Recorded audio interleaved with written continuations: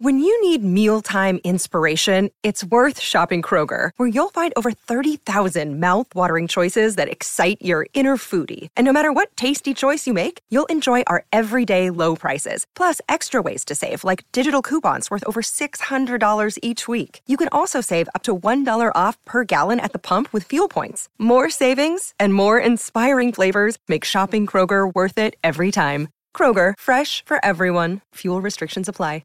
Hello, it is Ryan, and I was on a flight the other day playing one of my favorite social spin slot games on ChumbaCasino.com. I looked over at the person sitting next to me, and you know what they were doing? They were also playing Chumba Casino. Coincidence? I think not. Everybody's loving having fun with it. Chumba Casino is home to hundreds of casino-style games that you can play for free anytime, anywhere, even at 30,000 feet. So sign up now at ChumbaCasino.com to claim your free welcome bonus. That's ChumbaCasino.com and live the Chumba life. No purchase necessary. VGW. Void where prohibited by law. See terms and conditions. 18+.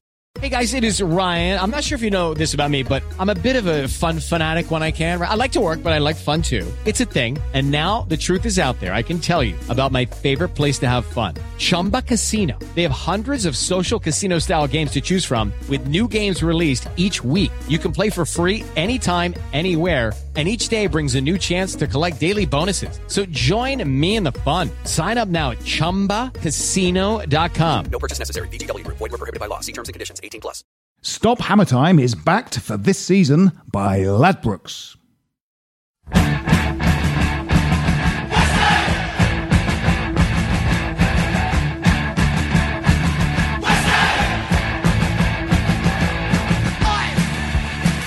Hello and welcome to Stop Hammer Time. My name is Phil Whelans, and joining me today, as always, it's Jim Grant. Good evening. Everything all right, Jim? Yeah, super. And also, it's fantastic to have him on the show. He's so busy with his massively successful internet startup business. It feels like a privilege to have him back. It feels like a... You're damn right it feels is. like he's like a ghostly shimmerer that passes through our lives. I'd forgotten what he looked like. Was he really here? He's like a Zelig type figure that passes through the existence of the podcast. Used to be regular. Too successful for us now, Jim. Yeah, he's too successful. Yeah. Billy Big Bollocks. Exactly. Used to be on all the time. Yeah, but now we can barely get him on. Yeah. But anyway, he is Benji Lanyardo. Hello, you're very lucky to have me. All right? And it's Benji Big Bollocks, thank you very much. All right. It is a pleasure to have you back, Benji. It's nice. It's nice to be here, I think. You are one of our best. You are one of our best friends, as well as best contributors. To God bless you. I love you all. I would say. I love you all. We love you very much. Especially you, listener. Huh? See? Huh? Anyone? We're hoping there might be more than one. For God's sake. At least 100 people listen to this podcast. At least. Why must you demean the podcast, Benji, the second you deign us with your... That was the collective you. Yeah. I was talking to our beautiful listeners, who I love very much, and I know love me the most, more than both of you two. We didn't do a podcast last week due to illness on my part. Yes. I'm very sorry. I'm sorry for failure of my immune system to let me do the podcast last week. But on the upside, we have 3 games of football to talk about. There you are. That's really good. We have the Chelsea game. Yes. Which was a draw. A draw. Against a high-flying team at home. Then the 8-0 demolition of the lowest, most dysfunctional... They haven't won a league game for about 31 games. To be clear, the shittest team I've ever seen us play. Yes. Ever. The 31-0 victory against my mum and some of her friends in 1984. It still has to be done, doesn't it? It still has to be done. Yeah. And then, of course, we beat Mourinho's men, Manchester United, 3-1. At the Thunderdome at the weekend. So we have all of those games to talk about, and we look forward to the game away at Brighton, which you're going, Jim. I am going. Benji, you hope to go. I can't go to that. I went to the miserable 3-1 thrashing in the driving rain. That was yet another occasion where we got soaking wet at football. Yes, we did. Last season. So wet. We went to Bournemouth, didn't we? And we lost your car. We lost Michael. We might have in mentioned this before. the I think we car keep coming back to this. But there were a lot of games last season. I got wet a lot. Yeah, very wet season. Very wet. Brighton on a Friday night is a gift from the fixture computer not gods. If you've got to work Saturday morning. The home game last season, Jim, as if you're not going to be out on the booze and drugs all night. Come on. Well, just be honest about it for once. You're going to go to Brighton. Jim will walk home. You're going to sleep with 18 or 19 different people. You're going to take all the drugs. You're going to keep drinking, and then you're going to go and teach the youth of this country the next day. Yes. Just admit it. It's shameful, isn't it, really? Okay, good. I'm glad we got that out. Set. Finally. So should we, because obviously we're going back in time to the Chelsea game, should we start with the Manchester United game and sort of draw the other two games into it? I think we should start. I'm going to be controversial here and say we should start with my very, very, very, very small Poetry Corner offering. Begin with a poem. Because it sort of just, it kind of, it references the week, as it were. The Oscar Wilde dictum of entertainment always begin with a poem. Yeah, always begin a always end with a dictum. It's an apologetic offering because it's not. I felt I was onto something and it hasn't quite emerged fully. But take it away. It's a little, it's a so little, it's a half. It's getting there. There could be more of it, but it's there we are. It hasn't come to full Metrically term. challenging. It could have been aborted at the first trimester. Anyway, it references your illness, by the way. Oh, what? Really? Yeah. Then I Take it away. I put an embargo on it. Okay, Jim, off you go. Okay. It's great to score 8 in one game. Snodgrass's running and passing were stunning, and Diangana is destined for fame. It's always neat to beat Man United, but Saturday's treat was especially sweet. Manuel's men really excited. I'm over chuffed we stuffed Man United.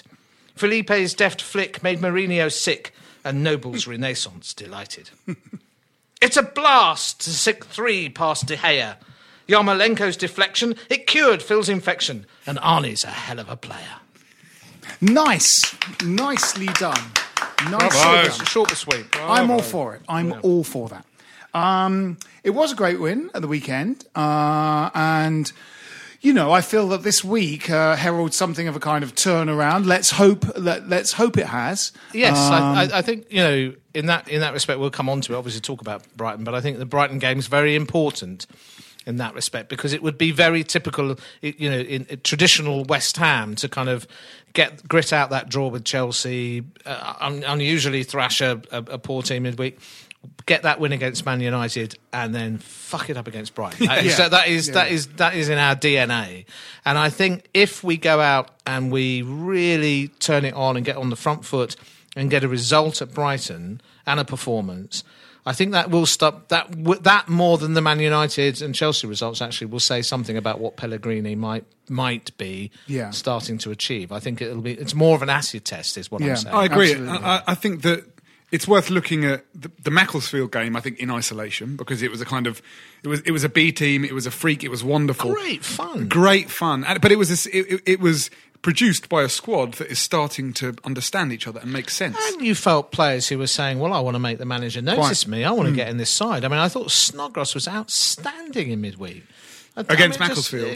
Yeah, everything in that game comes with the heavy caveat of it's against the shittest team I've ever seen. But I how agree. often have we played the shittest team and been... I mean, that game we went up to Shrewsbury. I mean, they're a bit better than Macclesfield, but... There was a moment in the game against United as well. So Snodgrass came off the bench and he did that kind of classic, I'm a centre forward, I'm going to chase down every defender. I'm going to keep chasing the ball until they make a mistake, and eventually I think they did. And the whole crowd went wild. Yeah. And it was this real moment for him, I think, that he's probably been waiting for since he came to West Ham. There's been a bit of a suspicion that someone like Robert Snodgrass is someone from the kind of hinterland in between the Championship and the Premier League. He probably... That's all he really is. But at the top of his game, I think he could be really useful for us. And Pellegrini clearly likes him.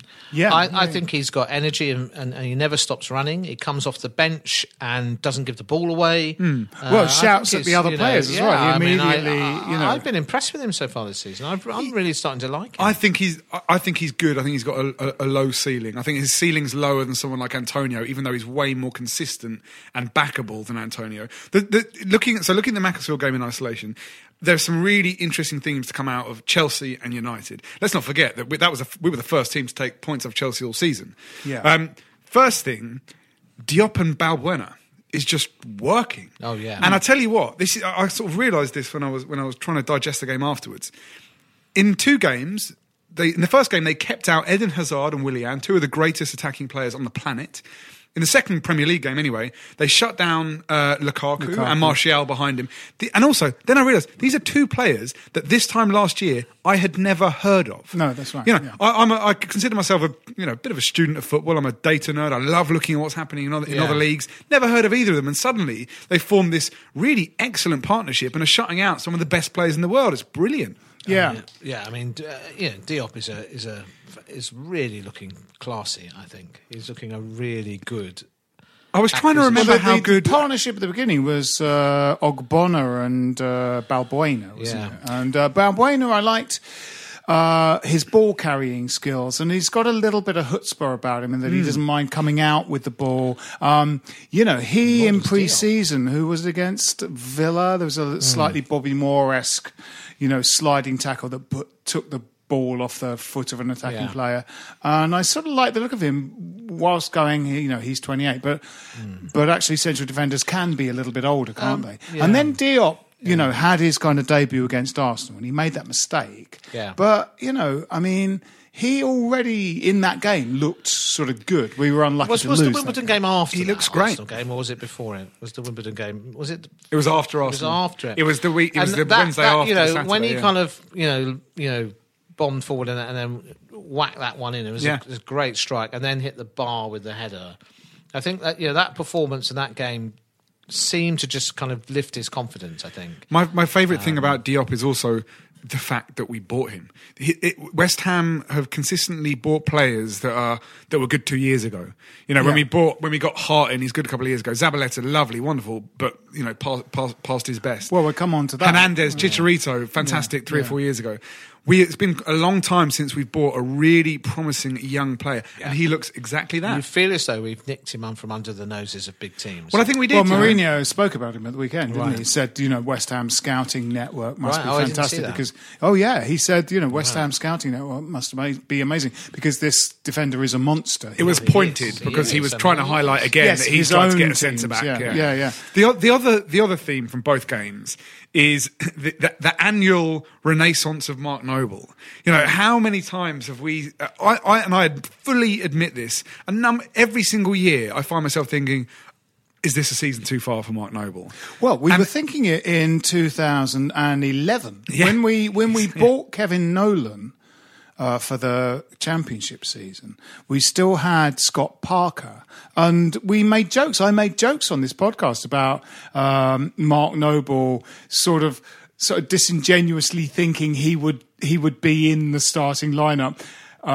Despite the fact that there's two midfielders, ahead of him, which would be Kevin Nolan and Scott Parker. And actually that happened. Allardyce just played all three of them. Yeah. And then Scott Parker went and Noble remained in that spot. And then he bought Papa Bouba Diop. The biggest footballer he could find.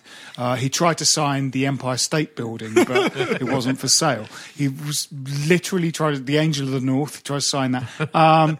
And then Diop got injured, so then Tompkins kind of came in because he was literally the next biggest human being in the building.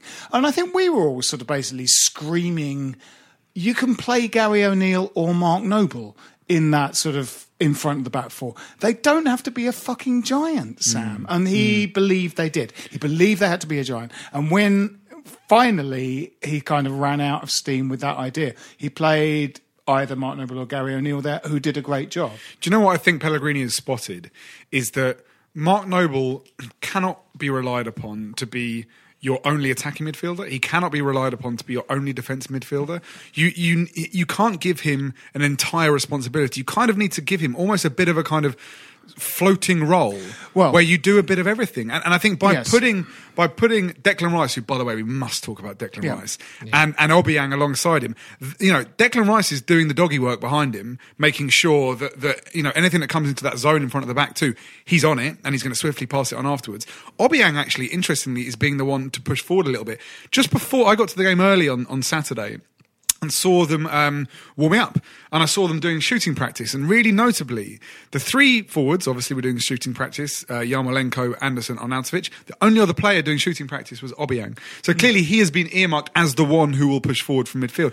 So therefore Noble has actually got a little bit of a kind of free role where he just has to find the work wherever it is. Either he supports Declan Rice defending, or he kind of helps push forward with Obiang, and I think that is how you accommodate him, because one thing that is very, very clear with Noble is that he is indisputably the best leader at our football club. And if only for that reason, I think he has to be in our starting 11. He's one of the best passers of the football at the club Well, as well. his passing is fantastic. His quite often an individual game is like a kind of microcosm of his career. If things start to go against us, he slightly loses his shape and just starts to chase the ball like a schoolboy and put in last-ditch tackles, which in the Avram Grant season caused a couple of sort of free kicks just outside the area. Noble had hurled himself at somebody and a free kick resulted in the goal came. And social media, people on social media basically kind of pegged those couple of things as a kind of indicator of what Mark Noble's entire football playing style is. He's a liability. He gives free kicks away. Not true. He should never have been in that position in the first place. And if we go back historically in Mark Noble's, now probably about 11-year career at West Ham, Jim, you always made the point that Kirbishley. Kirbishley says you're not quick enough to be an attacking midfielder. You're going to have to be a defensive midfielder, and try to make him into a defensive midfielder. And I think he's always been more of a playmaker than that. And, yes, yes and no though, because I actually think that he isn't. The kind of the problem and the great thing simultaneously about Mark Noble is that he's kind of a bit good at everything. I don't think he's actually exceptional. No, at that's anything. the problem with him. He's a jack of all trades. That's the. But if he's deployed in a role where actually he can just do whatever's necessary, that fits him. Well, this triangle is really working, isn't it? I mean, the turnaround was at the Everton game, and two of the sort of factors that made the Everton game different from our previous 4 heavy defeats was the triangle sort of set up with Rice, Obiang, and Noble. Which has now become standard, and also Yarmolenko's introduction. Yeah. But you're right. I mean, the way the triangle works is quite sort of fluid, and Noble is freed up a little bit. Yeah, he's freed up to do all of the things he's sort of good at. A bit of everything. Yeah. Someone described it really well on a different podcast recently, saying that Mark Noble just generally does sort of Mark Noble-y things. Yeah. And he does. Yeah, but I mean, for the first 15 minutes, I turned to Pete Ward after 15 minutes on the clock on Saturday and said, look, if you want a cameo of what Noble's about, the first 15 minutes, he was absolutely superb in that first 15 minutes. He was in everything we did. He was in the attacking moves. He released brilliant weight of pass to release Zabaleta for the cross for the goal. He was tackling people in his own penalty box. It's just everywhere. Yeah. And Man United gave him the freedom of the park, and they paid for it, because if you let where he's got problems is when people press him. He's not the paciest of players, but if we can create a little space for him and freedom, particularly in that final third, he's class. He really is class. Well, the Liverpool game at the begining of the season, which you and I went to, Jim, he was kind of isolated in the centre of the park, having to deal with Salah, Mane and Firmino on his own, because we hadn't established that sort of defensive position that Rice occupies. And Golly is occupying well. Yeah, that's amazing as well. Yeah, Rice is looking imperious, isn't he? I mean, he's a Rolls Royce. We've got something. I didn't last year. I've got to admit, I didn't necessarily see it with him, because I don't think he's a centre back. I think whoever worked out that this guy is more than a centre back. He can play the ball around. His passing has become pretty metronomic, and he does the simple thing. He's quick. His anticipation is quick. He reads the game really, really well. He's often there when he needs to be, to absolutely. Well, you saw that when he was a centre back. I mean, that I think so. When he came into the back three last season with Ogbonna and Cresswell, you were admiring of his anticipation and his sort of marshalling of the back three. He's quite often signalling, let's keep our line, all that stuff, which seemed very kind of mature. And so you thought he was a very good centre-back. I sort of thought he didn't seem a better passer than Reed, and that's one of Reed's shortcomings. Is Reed is a brilliant defender, but not a fantastic passer. Very true, yeah. And Rice seemed like that. And then he was played in this defensive, sitting in front of the back four position against Liverpool, and it was catastrophic. The beginning of this year. Yeah, he had to be taken off the pitch yeah. in order to simply Same happened at Newcastle, didn't it, early last season? Yeah. But I think hopefully what they realised is the reason he was out of his depth against Liverpool is because he had those three running system. At him. We were all over the shop in that Liverpool absolutely. game, and it was a nightmare, opening. Totally. Fixture. And interestingly, what everyone sort of said at the time in a kind of conciliatory way was listen, it's going to take, there's a lot of new players, new manager, it's going to take 3 or 4 games to actually find their feet. Turns out that's exactly right. It took that long for us to realise this, this midfield, because the midfield was the problem. We felt as if, okay, the defence doesn't look that bad. Yeah. We've got people that can stick the ball in the net up there and some exciting, skillful players. The midfield doesn't make any sense, which, by the way, all comes back to Jack Wilshere. I am now fairly convinced that he just doesn't fit in this team. I can see how he could be half decent off the bench, but there's no way he's getting back into that midfield. Well, the Noble role is made for him. I mean, I think if that triangle had been created and he'd been fit for the Everton game, I think he would have done a great job. But I don't think that Wilshere actually... Because Wilshere's okay going forward. He's all right. Bear in mind, by the way, this guy is known as sort of like a playmaker. The guy's... I think he's assisted less than 10 goals in 4 years. Yes, that's injury related, but the guy doesn't actually contribute that much, whereas Noble does. Give me the choice right now between Jack Wilshere and Mark Noble. It's obviously Mark Noble. The system as it is, yeah. But I mean, I think the choice later down the line, we possibly hope, is going to be with Lanzini. And where does Lanzini fit? God, yeah, you've forgotten about him. You're completely right. Lanzini's, we've got to try and accommodate him. I think even though Mark has had a couple of fantastic games, we have to start sort of looking to a post-Noble world. Yeah, you're right. Jack Wilshere, when we signed him, I thought he's like Mark Noble, but 5 years younger, and a little bit more two-footed.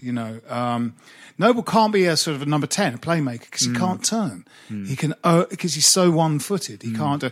When we had Zarate as that sort of number 10, Zarate could have the ball pass into his feet and then almost do that thing where he just turns inside out and is going the other way because that's what two-footed players could do. Mark can't do that. He wouldn't. He's like Zoolander. He wouldn't. Yes, exactly. He would not be. One of the all-time great number 10s because he can't turn quickly. Sure. I think it's the setup at the moment that Pellegrini has arguably stumbled upon, or has had the vision to see, means that what Rice allows is for the two midfielders to play in front of him, and what Yarmolenko and Anderson do with their work rate, particularly Anderson. I've been amazed at his work rate. Yeah, it's great. Allow them to do is to play that three in midfield, and ultimately it's this. Sorry. And I think therefore there's going to have to be rotation in there. I'm a bit worried at the moment that we've got nobody to come in. That's true. Because you've got Sanchez injured, Lanzini injured, Wilshere injured. So those are your other three in there. What we've done as well is essentially the same as what Liverpool do. They've got 3 fantastically creative forwards, and then their midfield 3.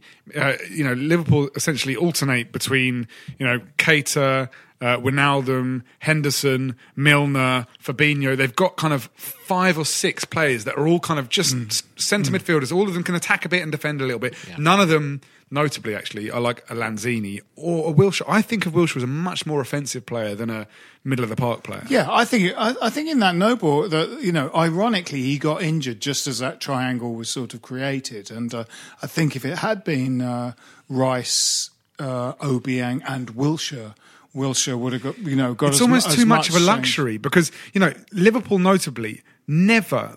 Very, very rarely play with an attacking midfielder as part of that middle 3. They did it recently with Shaqiri, but it was a luxury. It was when they were like at home against a crap team.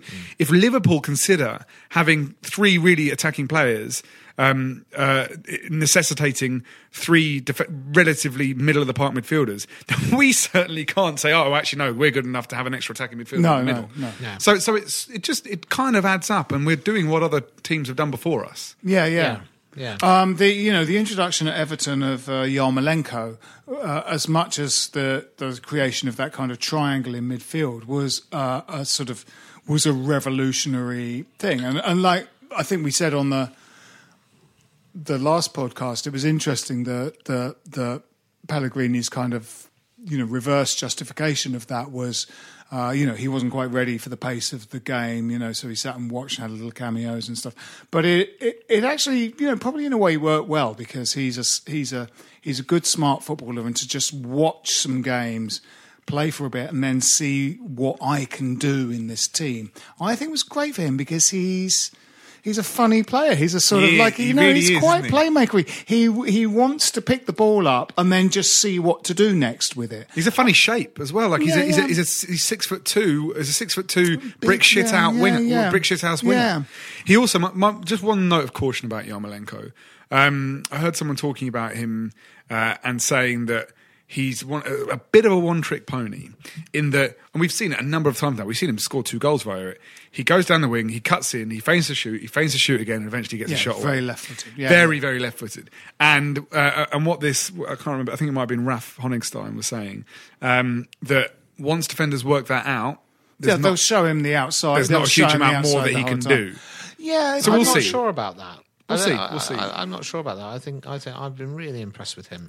He joins play up really well. Yeah, and that's the good thing about Obiang as well in that kind of advanced role is that he has a little of what Mark has, but he also kind of gets in the box. When there were a couple of moves early on against Man U where the move came to nothing, but Obiang sort of pulled up in the penalty area. Because he'd made a run into the penalty area, and we've desperately needed that in the last 2 or 3 years. Is like runners to just get in the box. We've increased the technical quotient in the team. We've increased the technical ability. That we've got a set of players now who are much more comfortable on the ball, who give it away less, who find each other more with passes. It's conspicuous when Antonio comes on. Yeah, well, we were saying it's not the same as most of the others. The first half against Man U, we was going, is this like a kind of backheel conference? Yes. Literally, they were trying to, Yarmolenko, Anderson and Arnautovic were essentially just trying to backheel. Every pass was like, when they could have passed it, with their feet forwards, they attempted to backheel the ball all the time. And it was sort of because they can all play a bit. Jim, I think that's a brilliant point about Antonio, because I've been trying to work it out all season. Like, what's the thing with Antonio? Because he used to be my favourite player. And the Payet season, he was phenomenal. He was in a good side. But do you know what I think? I think that might have been his ceiling. That might have been as good as it gets for Antonio, as somebody who, as you say, might be technically fundamentally limited. I think he's good to have in the squad. His pace is incredible. And his energy and his effort. I think you're building a squad. The squad's going to get stronger as players come back. As Lanzini comes back, he's going to improve it. When's he back, by the way? I don't know, but he's certainly in sort of January, light February. training at the moment, isn't he? I don't think he's playing with the ball yet. Dare I say it, when Carroll comes back, absolutely right, he'll be stronger. He's a plan B. Because him coming off the bench. That's really that's one worry that in the face of all the kind of positives that we can take from the last week of games is we really felt watching the game. We sort of said it. We clearly have 11 guys that are the best 11 guys at the moment. One of them gets injured and we're fucked. I think Antonio just about covers us for whether any of the front three gets injured. I'd rather have Snodgrass, to be honest. Well, really? Well, so with Pellegrini, he brought him on instead of Antonio on Saturday. Antonio, there was a point on Saturday where I turned to Jim and sort of, I think I articulated something I'd sort of subconsciously noticed for about 3 years. When he goes up for a ball with a big central defender, the large, muscular Antonio never wins a ball. No. If it comes into his feet, he doesn't win it. If it comes into his chest, he doesn't win it. If it comes into his head, he doesn't win it. Yeah. Because he doesn't have any guile. He's got no guile. I think that's exactly it. If a ball comes into Arnautovic, he can often win it two ways. He can kind of trap it, then suddenly run away from the central defender. He can chest it 2 yards and run onto it. He can do that kind of rugby type handoff and not get called up for a foul. Just give a guy a shove and run away with it. He's got that guile to just get that couple of yards. It's a football against IQ, big isn't it? Yeah. It's a footballing intelligence that someone like Anderson clearly has in absolute spades. Antonio, bless him, doesn't, and has clearly made up for that in recent years through extraordinary effort. Yeah, and in that Payet season, in the first season of the London Stadium, he was our best player. Sorry, post Payet, he was our best player. Yeah. And he would do that. One of the only players you see doing that thing where I'm not skillful enough to do a trick to take on this player, so I'm going to kick it past him and run. Just get in a foot race. And it frequently would work. So, to his credit, he's making the best of his abilities. But now that, as Jim says correctly, the technical level of the team has raised, sadly, I think it might be leaving Antonio behind. Your sort of outlet ball. I mean, obviously, it was evidenced on Saturday as clearly as it possibly could be, because we had a like-for-like substitution of Arnautovic for Antonio, and so the same long ball came to him that Arnautovic would have controlled, and he simply didn't control it. He didn't win that. He didn't win the battle with the central defender. He didn't. It just came back. Again, doesn't necessarily have the kind of footballing intelligence that Arnautovic does. No, balls in channels, though. Balls along the flank get Antonio into a foot race with the central defender, and that worked. So you have to slightly kind of change your thing. But I mean, Man United on Saturday were baffling, weren't they? I mean, I've never really? seen them. Worst The way Man United I've seen in a long they time. stood off us. I mean, it's very rare that you come away from a game thinking, well, I'd rather have our team than theirs. They didn't press, did they? They didn't press. No. They didn't.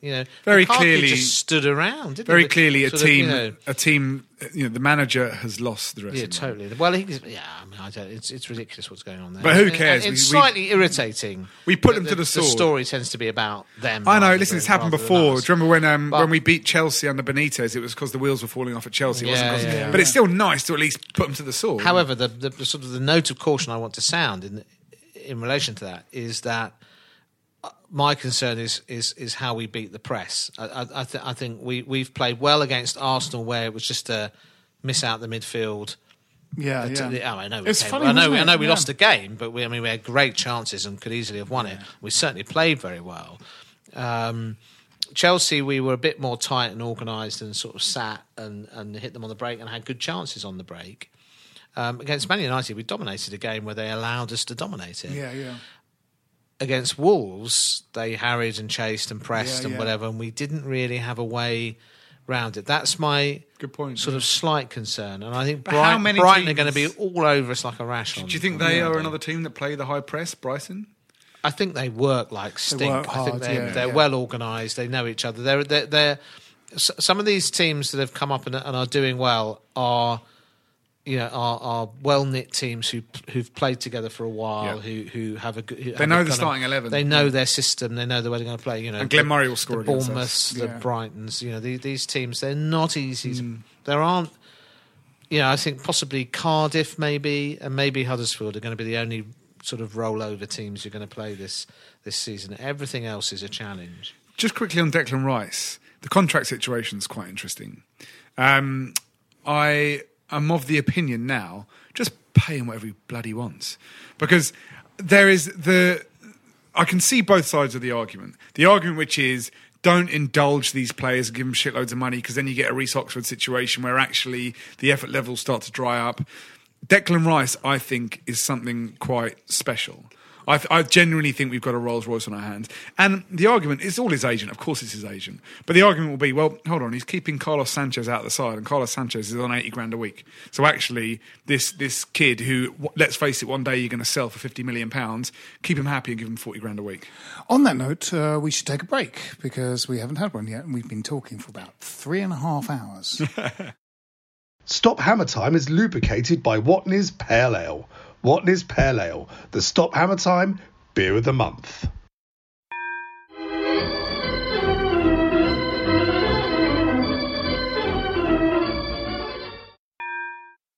Stop Hammer Time is backed for this season by Ladbrokes. Welcome back. This podcast is brought to you in association with Watney's, and we're in fact sampling their pale ale at the moment. Very nice. Jim, yours went off like a kind of uncontrolled. It was like a roadside, like a pale ale, an improvised bottle of roadside champagne. bomb. It went off. Don't shake You your managed beer to before you open it. never shake your beer before you open it. Did you think it was Listeners. a smoothie, Jim? I've never had a smoothie. Not Don't believe knowing that for a second. anyway. Jim, you should have them. Should I? They would improve your health. I mean, a lot of them are very nutritious. I quite like beetroot juice. So do I. But we're talking about Watney's. We're currently Watney's, drinking yes. their fine pale Yeah, ale. there's no and we're beetroot enjoying in it it. very much. In fact, I have finished mine. Listen, that's my empty tin. I'm still having Very nice, actually. I'm going to have another one. Yeah, it's nice.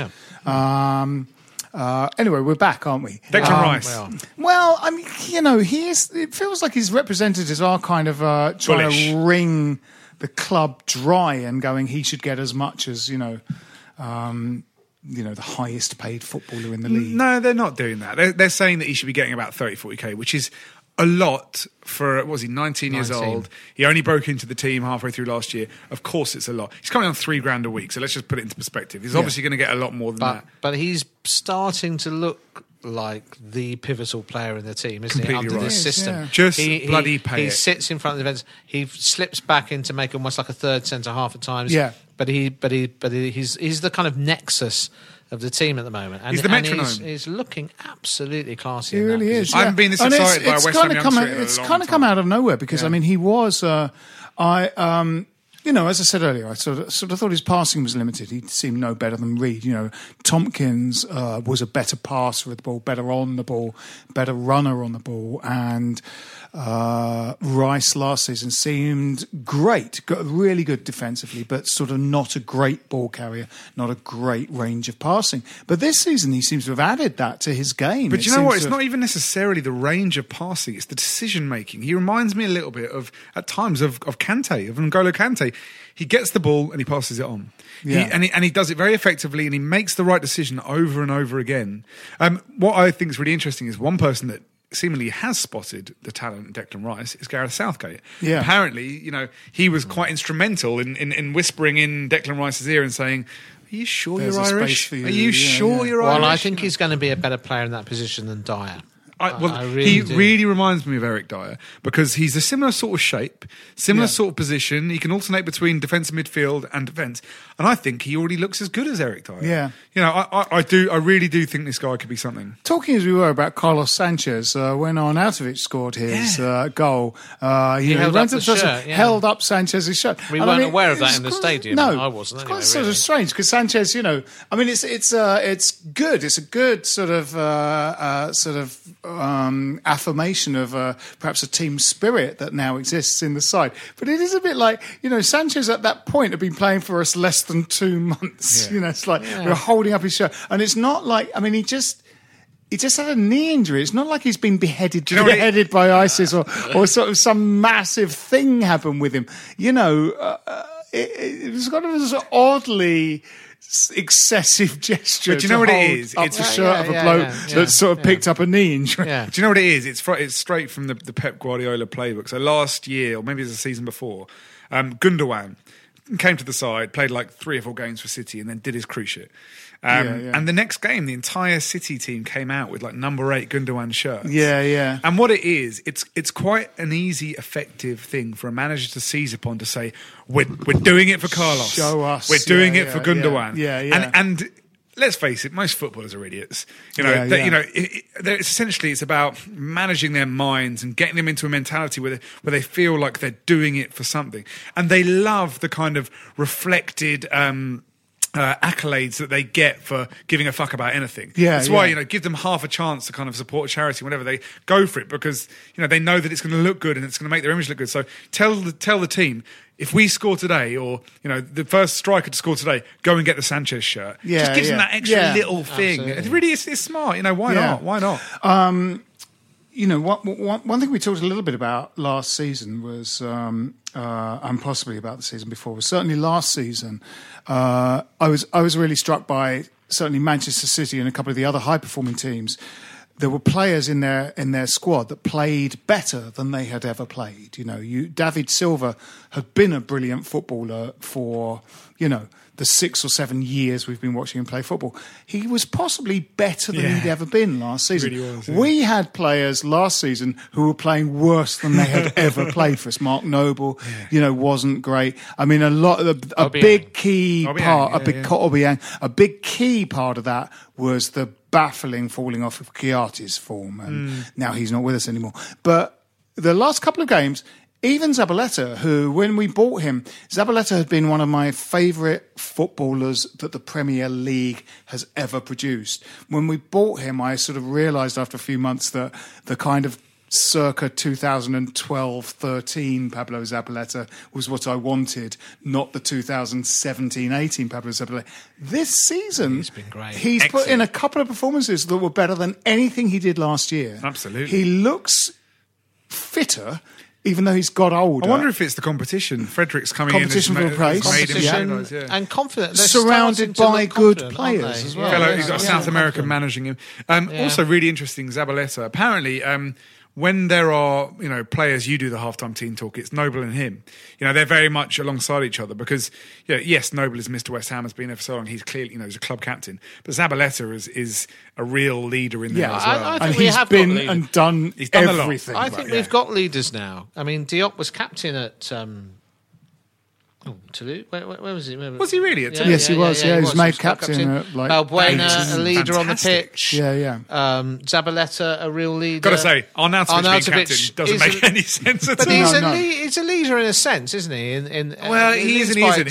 He's also a sort of brooding, sexy hunk. Well, yeah. You know, he's I not think- quite. He's definitely when he was captain again. I think it was Arsenal. I was like, come on, this guy's not. I captain. think there's passion and commitment there, to be honest. Yeah, It's but good that's- that he got. yeah, It's good that he got his. You know, when they say a player gets his now customary goal, it was great that he got his customary goal against Manchester United. He's one of the best strikers in the really league. hard. Oh, he is God. now one of the best strikers in the league. If there was only one thing that David Moyes did with his football club, it was realising that he was a centre forward. Yeah. He genuinely, there are not many strikers in the league that are scarier than him, I think, as a centre no. back. In I the think calendar he's- year 2018, I think I'm right in saying only Salah has been directly involved in more goals than Fascinating. Yeah, Arnautovic. goals and assists. Yeah. If you add the two together. Yeah, And he's fantastic. He's got the lot. Yeah. And actually, it really highlights why Chicharito just doesn't necessarily work in our team, in our league. The Because interesting thing about him is I didn't think he worked in Moyes' system last year. I don't think he's going to work in Pellegrini's system either. Annoyingly, he'll everyone- be gone in January. everyone said it at the beginning, and they were right. He's a luxury player. You stick is. him up He is, front yeah.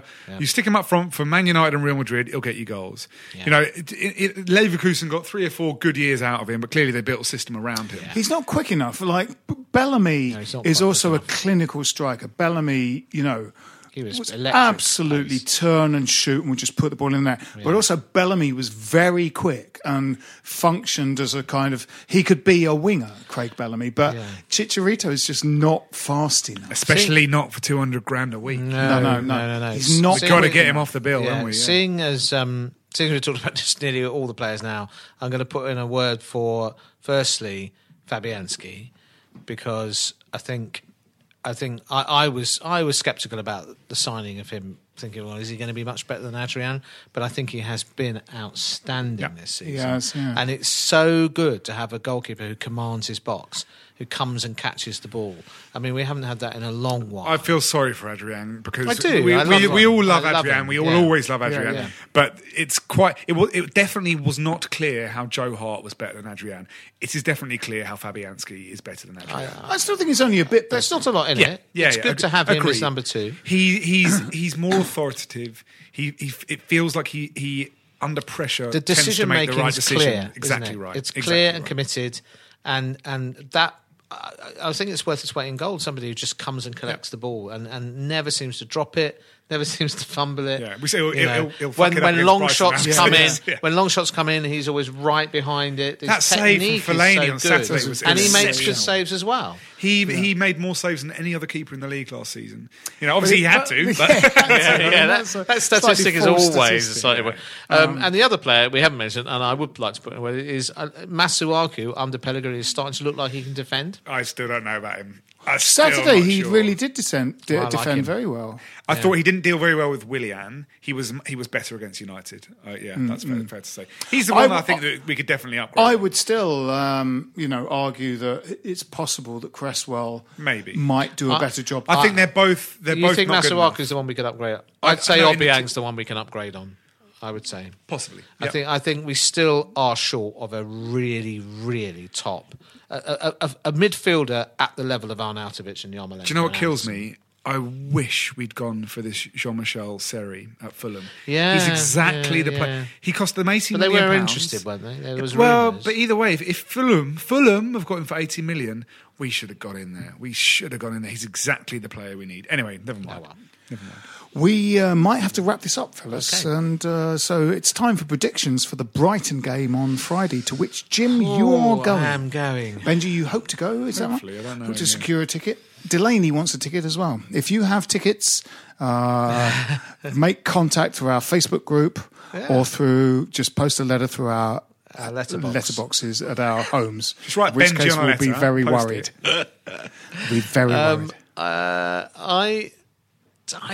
I'm trying to sort of sit on waves of optimism from what I've seen the last week or so. I do think it's an asset. I'd be happy with a point, actually, and I'm going to go with my traditional 1-1. I'm going to go for 0-0. 8-0. 8-0 to Brighton, because that's the home team. To 0-8. No, I think both teams are going to score. Right. I think it's going to be high scoring, actually. I'm going to go 3-2 West Ham. Excellent. Well, that's the kind of prediction I like, and very much the kind of prediction that I usually make. I'm interested in that. Yes, that's right. It's a new me. Yeah. It's a new me. Yeah. So this has been Stop Hammer Time. My name's Phil Whelans. With me have been Jim Grant. Cheerio. And Benji Lanyardo. Goodbye. Come on, you irons. This is a Playback Media production. Get all the associated links for this podcast at westhampodcast.com. Stop Hammer Time is backed for this season by Ladbrokes. Sports Social Podcast Network. Lucky Land Casino, asking people, what's the weirdest place you've gotten lucky? Lucky? In line at the deli, I guess? Aha, in my dentist's office. More than once, actually. Do I have to say? Yes, you do. In the car before my kids' PTA meeting. Really? Yes. Excuse me, what's the weirdest place you've gotten lucky? I never win and tell. Well, there you have it. You can get lucky anywhere, playing at LuckyLandSlots.com. Play for free right now. Are you feeling lucky? No purchase necessary. Void where prohibited by law. 18+. Terms and conditions apply. See website for details.